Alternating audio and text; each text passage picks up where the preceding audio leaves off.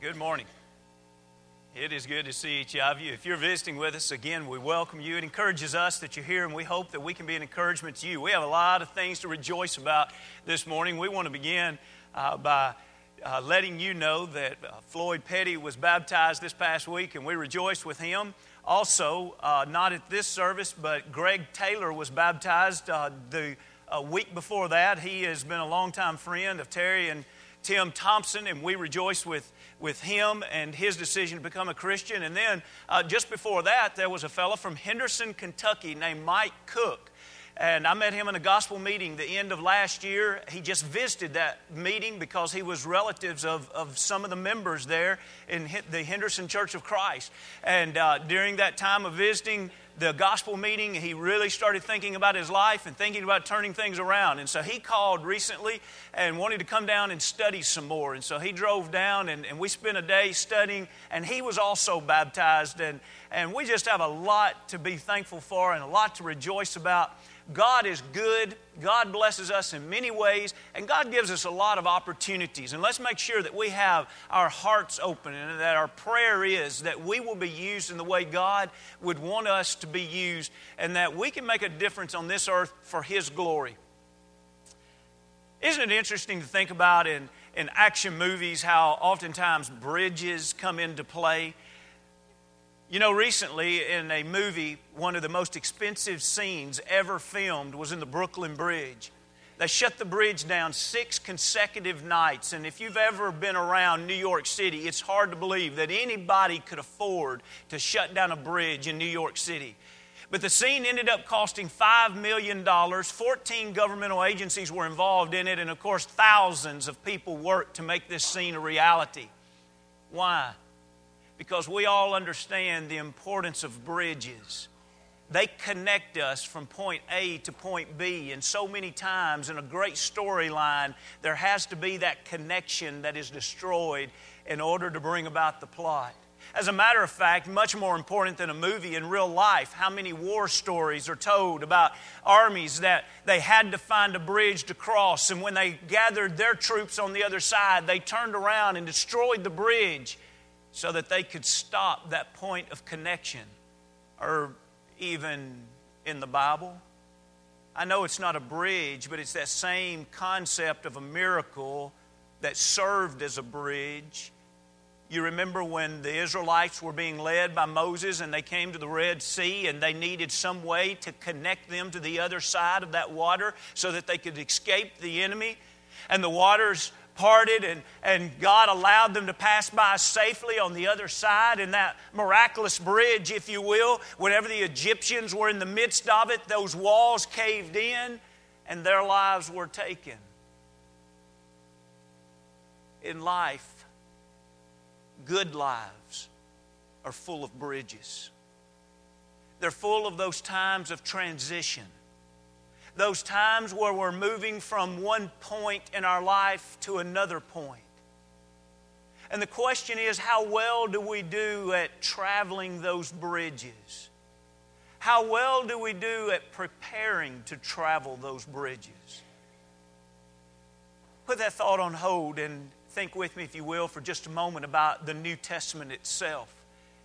If you look at the New Testament and you think about the Gospels, Matthew, Mark, Luke, and John, and I ask you, what are they? You would immediately know that they are the story of Jesus Christ while He was on this earth. Now, we pick up at the epistles, the letters that were written, and what would we read there? We would read about a church that is a maturing church. A church, of course, that is in existence and in many aspects doing very well. But you see, there's something missing if we do not consider the book of Acts. Because if we were to only read the Gospels, we'd say, oh, this is the work of Jesus on this earth while He was here. Then we go to the epistles and we say, oh, this is another wonderful place. This is the place where the church exists. When did all of this take place? Who began this church? How was it established? Acts literally becomes the bridge between the Gospels and the epistles in the New Testament. Now, as we consider that, I'd like for you to think about this book of action, where really the book of Acts is the action of God working in the lives of people to establish His kingdom on this earth, and to see what responsibility do we have being a part of that church today. As I've mentioned several times already, it's easy for us to immediately think Acts 2. Look at the beginning of the church and see. But so many valuable lessons are missed whenever we begin at Acts 2. Because you know what Acts 2 skips? If we skipped over, we would skip the period of waiting, the period of preparation. Do you remember when you entered into a class totally unprepared for a test? Or maybe in the workplace you had a project that was a major project and you were totally unprepared. Maybe if in college or some situation you had a big paper that was due, but yet you were not prepared. Do you remember the anxiety, the fear? Do you remember the disappointment? And even when it was all done, do you remember what the failure looked like? Now let's step back and let's ask those same questions, except do you remember that test that you gave it your all and you prepared in every way that you knew how to prepare, and when you walked in, there was a feeling of confidence. And even as you were taking the test, it was a pleasurable thing because you had prepared so much that when you turned that test in, there was a type of an accomplishment that was given, even if it was only self-granted, that I did the best I could do. And look, I'm pleased with that job, a job well done. Or you understand the same thing as it might be a project at work or a paper at school. We know what it is. We know what it is to prepare. And this morning I want to ask you to please dwell on this simple thought. Preparation makes all the difference. Why is it that some people seem to do better in life? Why is it that some people seem to find the bridges in life better than other people? Why is it that some people just seem to be at the right place at the right time? Why is it that some people just seem to make the right decisions? Friends, do you realize that those godly people have prepared? They have prepared their life for the bridges that connects to the next opportunity that God is given. And so this morning, as we study this lesson, I want you to figure out how it applies to your life. And I want you to ask yourself questions like, what is the next bridge in my life? What is the next opportunity where God is going to take me from one side to the other side? And then, very important, what are you doing to prepare for that? This morning, we'll get into one aspect of the preparation because we're going to spend at least half the lesson this morning laying the groundwork of why these bridges are so important and why preparation for these bridges are so important. And this is the third thing we're going to look at this morning, and that is why waiting is so crucial. Most of us here would probably say, I hate to wait. Most of us here would probably say, I don't do a good job waiting. You know what the plea of this lesson is this morning? The umbrella that lies over this whole lesson this morning is, let's learn to appreciate to wait. Because God has always used the periods of waiting as times of preparation. And when people learn how to wait in the right way, they are learning how to prepare to find that bridge so that they can be available for the next opportunity. To simply make that point, I'd like for us to look at two different examples of this and then come back to this study here at the beginning of Acts, the first chapter. Let's go ahead and look at this first example out of the book of Acts, since Stephen tells the story in a masterful way. Look with me, if you will, to Acts, the 7th chapter. Look, if you will, to Acts, the 7th chapter. Do you remember the story of Moses? If I were to ask you in a Bible class setting and just asking for your comments, I said, hey, somebody tell me just some characteristics about the life of Moses. Someone would probably say he was one of the greatest leaders to ever live on this earth. Maybe someone would talk about his perseverance. Maybe someone would talk about him being taken away from his parents at a young age through a circumstance that he was raised in Pharaoh's palace. Many, many things we could talk about this man who led the children of Israel out of Egyptian slavery into or to the edge of the land of promise. But how many of us here this morning, we would say, let me tell you why I appreciate Moses. I appreciate Moses because he is one of the best characters to study in the Bible to teach us the importance of waiting in a godly way. Moses' life can easily be divided into 3 parts. He lived 120 years. The first 40 years he grew up in the palace. The next 40 years he's in the wilderness, Midian. And then the last 40 years he was leading the children of Israel. Let's just put this in a real blanket statement. Moses literally was being prepared by God for 80 years to do the last 40 years of work. I'm not saying his first 80 years didn't matter. I'm not saying he didn't accomplish things. But it is obvious when we step back and look at his life, God placed him in that palace for a reason. He was preparing him to lead the people from Pharaoh. The better he could know Pharaoh, the better he could know the Egyptians, the better he could do in dealing with those 10 plagues. God placed him in a wilderness to take care of sheep for 40 years. No doubt it was part of that time in the wilderness that he learned how to live in a wilderness. No doubt as he led sheep did he learn better how to lead. And God takes those experiences and He grows a man who now, after 80 years, comes to a bridge, except the bridge looks more like a burning bush. And God gives him the opportunity. And Moses, with some convincing from God, recognizes the bridge, passes back into Egypt, and does some marvelous act. How would Stephen tell us this story? If you would, look with me if you have your Bibles open. It'd be 971 on your pew Bible.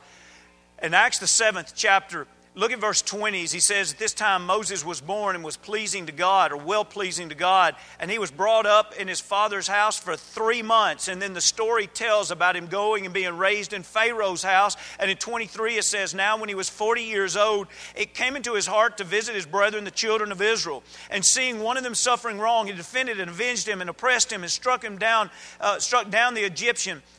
Now notice this, because the Old Testament story, record of this, does not even tell us this fact that Stephen tells us in the New Testament. Notice 25. This is what Moses was thinking. For Moses supposed that his brethren would have understood that God would deliver them by his hand, by Moses' hand, but they did not understand. And so the story continues to unfold about how eventually Moses had to flee for his life. Can you imagine how Moses felt when he is now entering into his next 40 years of living, but imagine the next week. You know how when something's on your mind and it continually dwells on your mind? Can you imagine how Moses is replaying that over and over?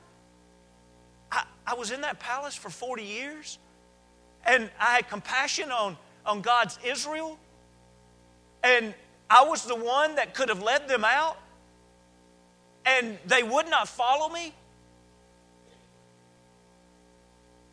Do you realize that oftentimes what you and I view as the frustration of failure is actually God giving us the opportunity to wait and to grow during that time of waiting? I would suggest to you that Moses was a much more capable leader 40 years later. And isn't it interesting that at that point, he was not as confident in himself. But it was the time of waiting that God used to prepare him. Back up, if you will, in your old Bible, 1 Samuel, the 17th chapter. That'll be on 261 in your pew Bible. 261 in your pew Bible. I'd like to remind you of another character to just see how God can take times that to us it seems like that that nothing is happening, if you will, that pertains to the future, where actually God is preparing us. Now, the reason I like this story is because here we see an example of a man who, in a sense, God was using to prepare him during this time, but he probably wasn't even aware of it. In other words, he wasn't idle, waiting in the sense of twiddling his thumbs. His wait was taking place without him even aware of it. One of the greatest characters of the Old Testament is the story of David. David's story is absolutely amazing for many reasons. We think of this great king, but I want to ask you, how did he prepare to become a king? Someone says, I tell you what really gained the confidence of the people. Whenever he was able to slay a giant named Goliath, he was able to gain the confidence of the people. Okay, well, how did he prepare to slay Goliath? Go to the library and look for books that teach you how to slay giants. That's how David did it. He went to the library and he said, I just want to become a person that can accomplish huge things. No. I only say that to make this point. I think sometimes we get so caught up in our life of doing the great things that we forget that God uses us in the time of day-to-day things to prepare us for those bridges in life. And if our whole idea is, I want to be prepared for some tremendous bridge in life, for some great life-changing event on the other side, and I'm going to sit and twiddle my thumbs and do nothing until I find that book to read, till I find that way to do it, we're going to waste our life. God has always been able to take individuals where they are and use them at what they have at their disposal at that particular moment to prepare them for those great things in life. And so here is David, and where do we find David as a young man? We find him in a shepherd's field. We find him taking care of sheep and feeling the weight of responsibility of protecting them, leading them to green pastures, leading them to still waters, and making sure that they had their every need fulfilled. And now, please don't take this for granted. Think about the depth of this simple point. He is facing a giant. How do you prepare to face a giant? David goes to Saul and he says, I can tell you I'm prepared for this. Young man, how can you be prepared for this? Notice what he says here to Saul. We're reading in the 34th verse of 1 Samuel, the 17th chapter.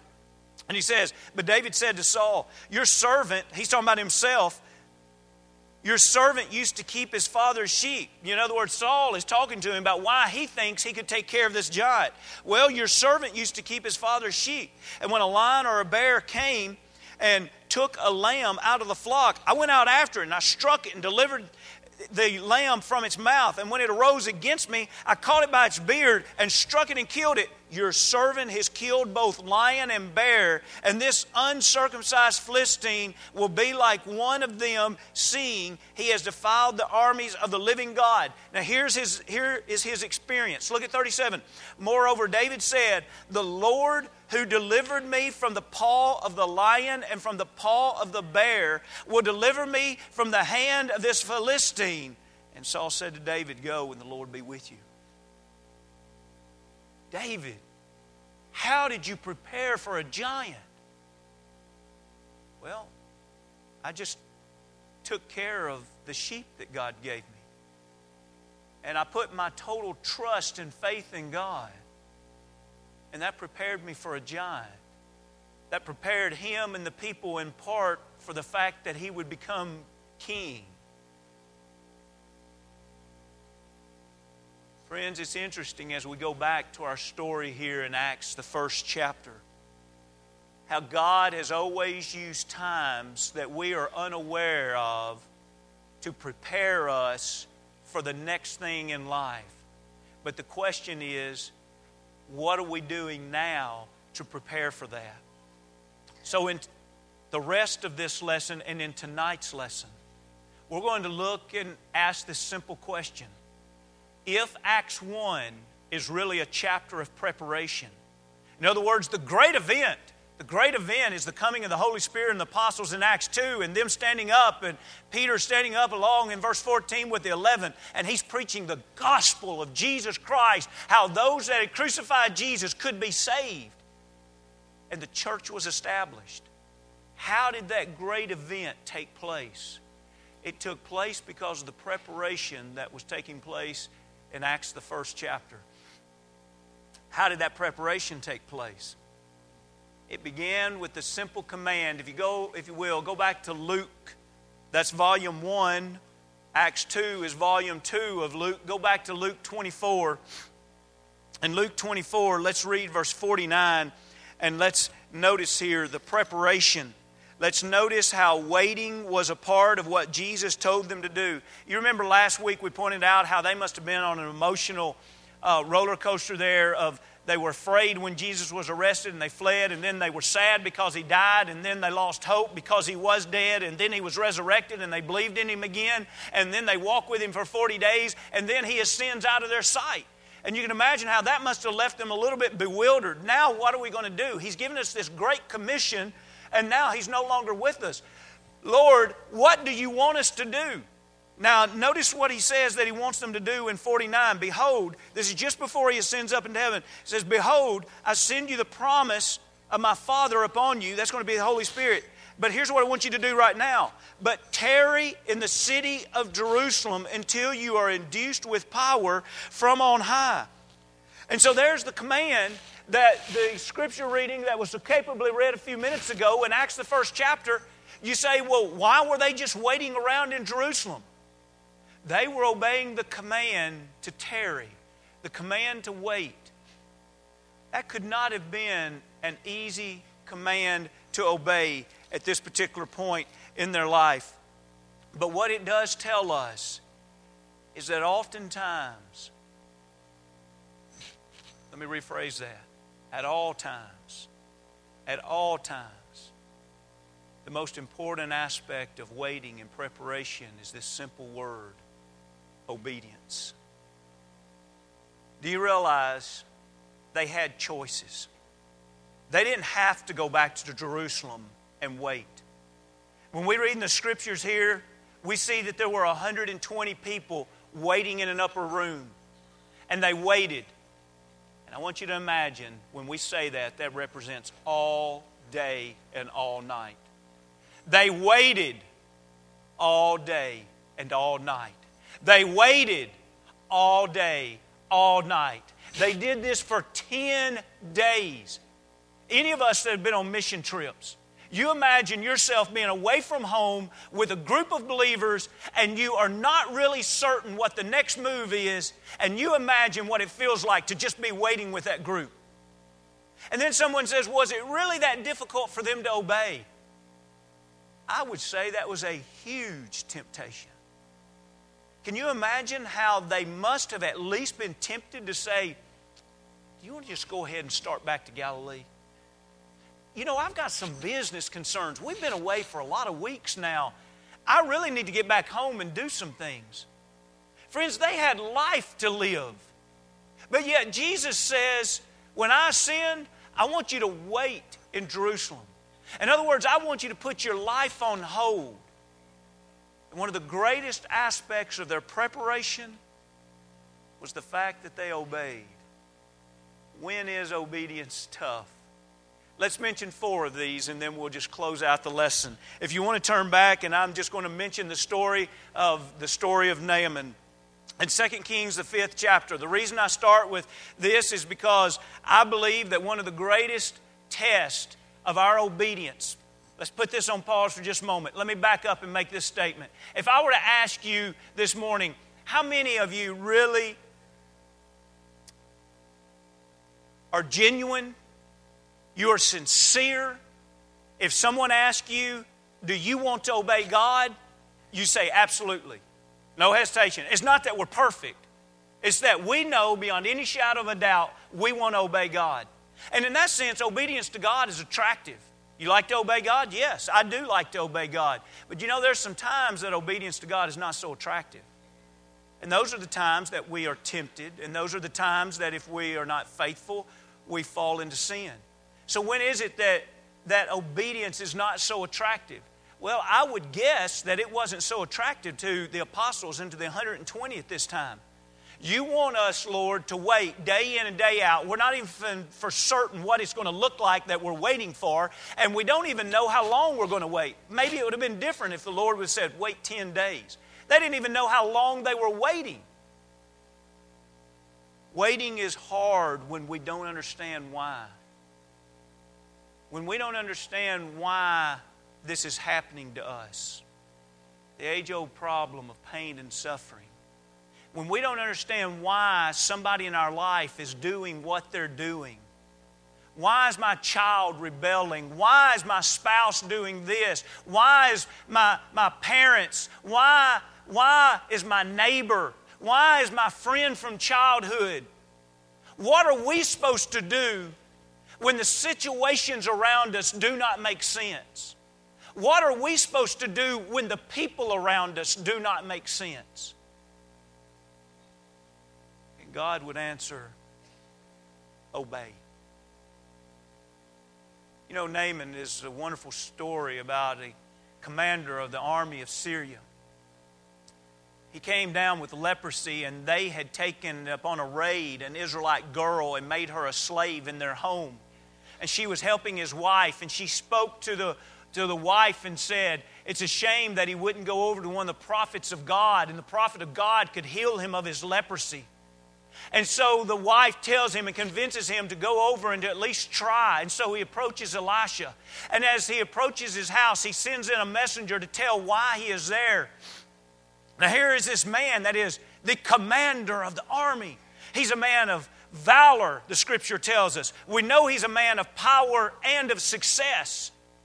And here is this man waiting for this prophet to come out and to heal him. And he is greatly offended when the messenger comes back. The prophet doesn't come back. The messenger comes back and says, go and dip in the Jordan River 7 times. And notice what his answer is here. In 11 of 2 Kings, the 5th chapter, in 11, Naaman became furious and went away and said, indeed, I said to myself, he will surely come out to me and stand and call on the name of the Lord his God and wave his hand over the place and heal the leprosy. Are not the Abana and the Pharpar, the rivers of Damascus, better than all of the waters of Israel? Could I not wash in them and be clean? So he turned and he went away in a rage. But then the servant comes and says, but what if God would have asked you to do something great? Or what if the prophet would have asked you to do something great? Wouldn't you have done that? And so finally he agrees to go and obey. But do you see how he did not even like those few minutes of waiting? He didn't like the idea that the prophet didn't come out and immediately wave his hand over the leprosy. You want me to wait long enough to do something that I just don't understand? Why must I go and dip 7 times in dirty water? Why? To test, to see if you'll obey. How many times is God growing our faith? By testing to see if we'll obey when what we're being asked makes no sense to us at all. Friends, if the only time I obey God is when I think it makes sense to me, that's not being a disciple of God. That's being a disciple of self. But notice, if you will, in Hebrews the 5th chapter, verse 7-8, we also see that Jesus Christ there learned obedience by the things that He suffered. You see, many times we see that obedience is attractive until we see that obedience asks us to suffer, and then it loses its attraction. But the Hebrew writer tells us Jesus learned obedience through the things that He suffered. Are you willing to obey when it hurts? Are you willing to obey when you have to give up a part of yourself? Are you willing to obey when you know if I cross over that bridge and if I obey God, the other side is going to be less comfortable? Are we willing to obey even when it costs? When we look at Matthew the 19th chapter, that's the story of the rich young ruler. And in that paragraph, in verse 21 and 22, Jesus has identified this man that can obey all of the law except one thing that Jesus Christ would ask him. Take all that you have, sell it, and give the money to the poor. Then he could have treasure in heaven, Jesus told him. But you see, he loved his money more than he loved God. Obedience is attractive until we find out that there's something in our life that we love more than God. And anytime then we struggle to place that underneath God, obedience doesn't look nearly as attractive. But then finally, I would like for you to notice that in 1 Peter, the 4th chapter, in verse 1, he talks about suffering again. And when he comes to verse 4, by the way, in verse 3, he's talking about those people that now that we've become a Christian, we'll no longer run with these people. And he says it's the people that have drinking parties and they live the immoral life. And he says, they are going to think you to be strange, and they are going to speak evil of you. Now, let's be honest, we're kidding ourselves when we say, oh, I think people really appreciate the fact that I live a Christian life. You know, my coworkers know that I'm moral, and I think they really, really appreciate that. If you think that's what everybody's doing, you're living with your head in the sand. God Almighty tells you if you're living the life you ought to be living, there's going to be people looking at you that says, that is the weirdest bird I've ever seen. You wouldn't believe what they call a good time. You wouldn't believe the things they won't do. You don't understand those people over there, and they'll turn around behind your back and they'll speak evil of you. And when we take our head out of the sand and we realize that's happening, then we have to ask ourselves, does obedience look so attractive? And then the real test is, will I do it? Do you realize the only reason Acts the 2nd chapter took place of that great beginning of the church was because there were 120 disciples that obeyed when Jesus said, go back to Jerusalem and wait. It couldn't have made sense. But it didn't matter. They had already made their decision to follow the Lord, no matter what the cost, no matter what the pain, and no matter what everybody had said. And the rest of the book of Acts proves that. Tonight we'll look at more things that they did out of the book of Acts to prepare. Is your life prepared? Are you prepared for your Lord? Are you using the time God gives you in waiting to prepare? And the greatest question we need to ask this morning is, have I obeyed my God? If you've never been baptized into Christ, or if you have and need to come back to Him, if we can help you in any way, come as we stand and as we sing.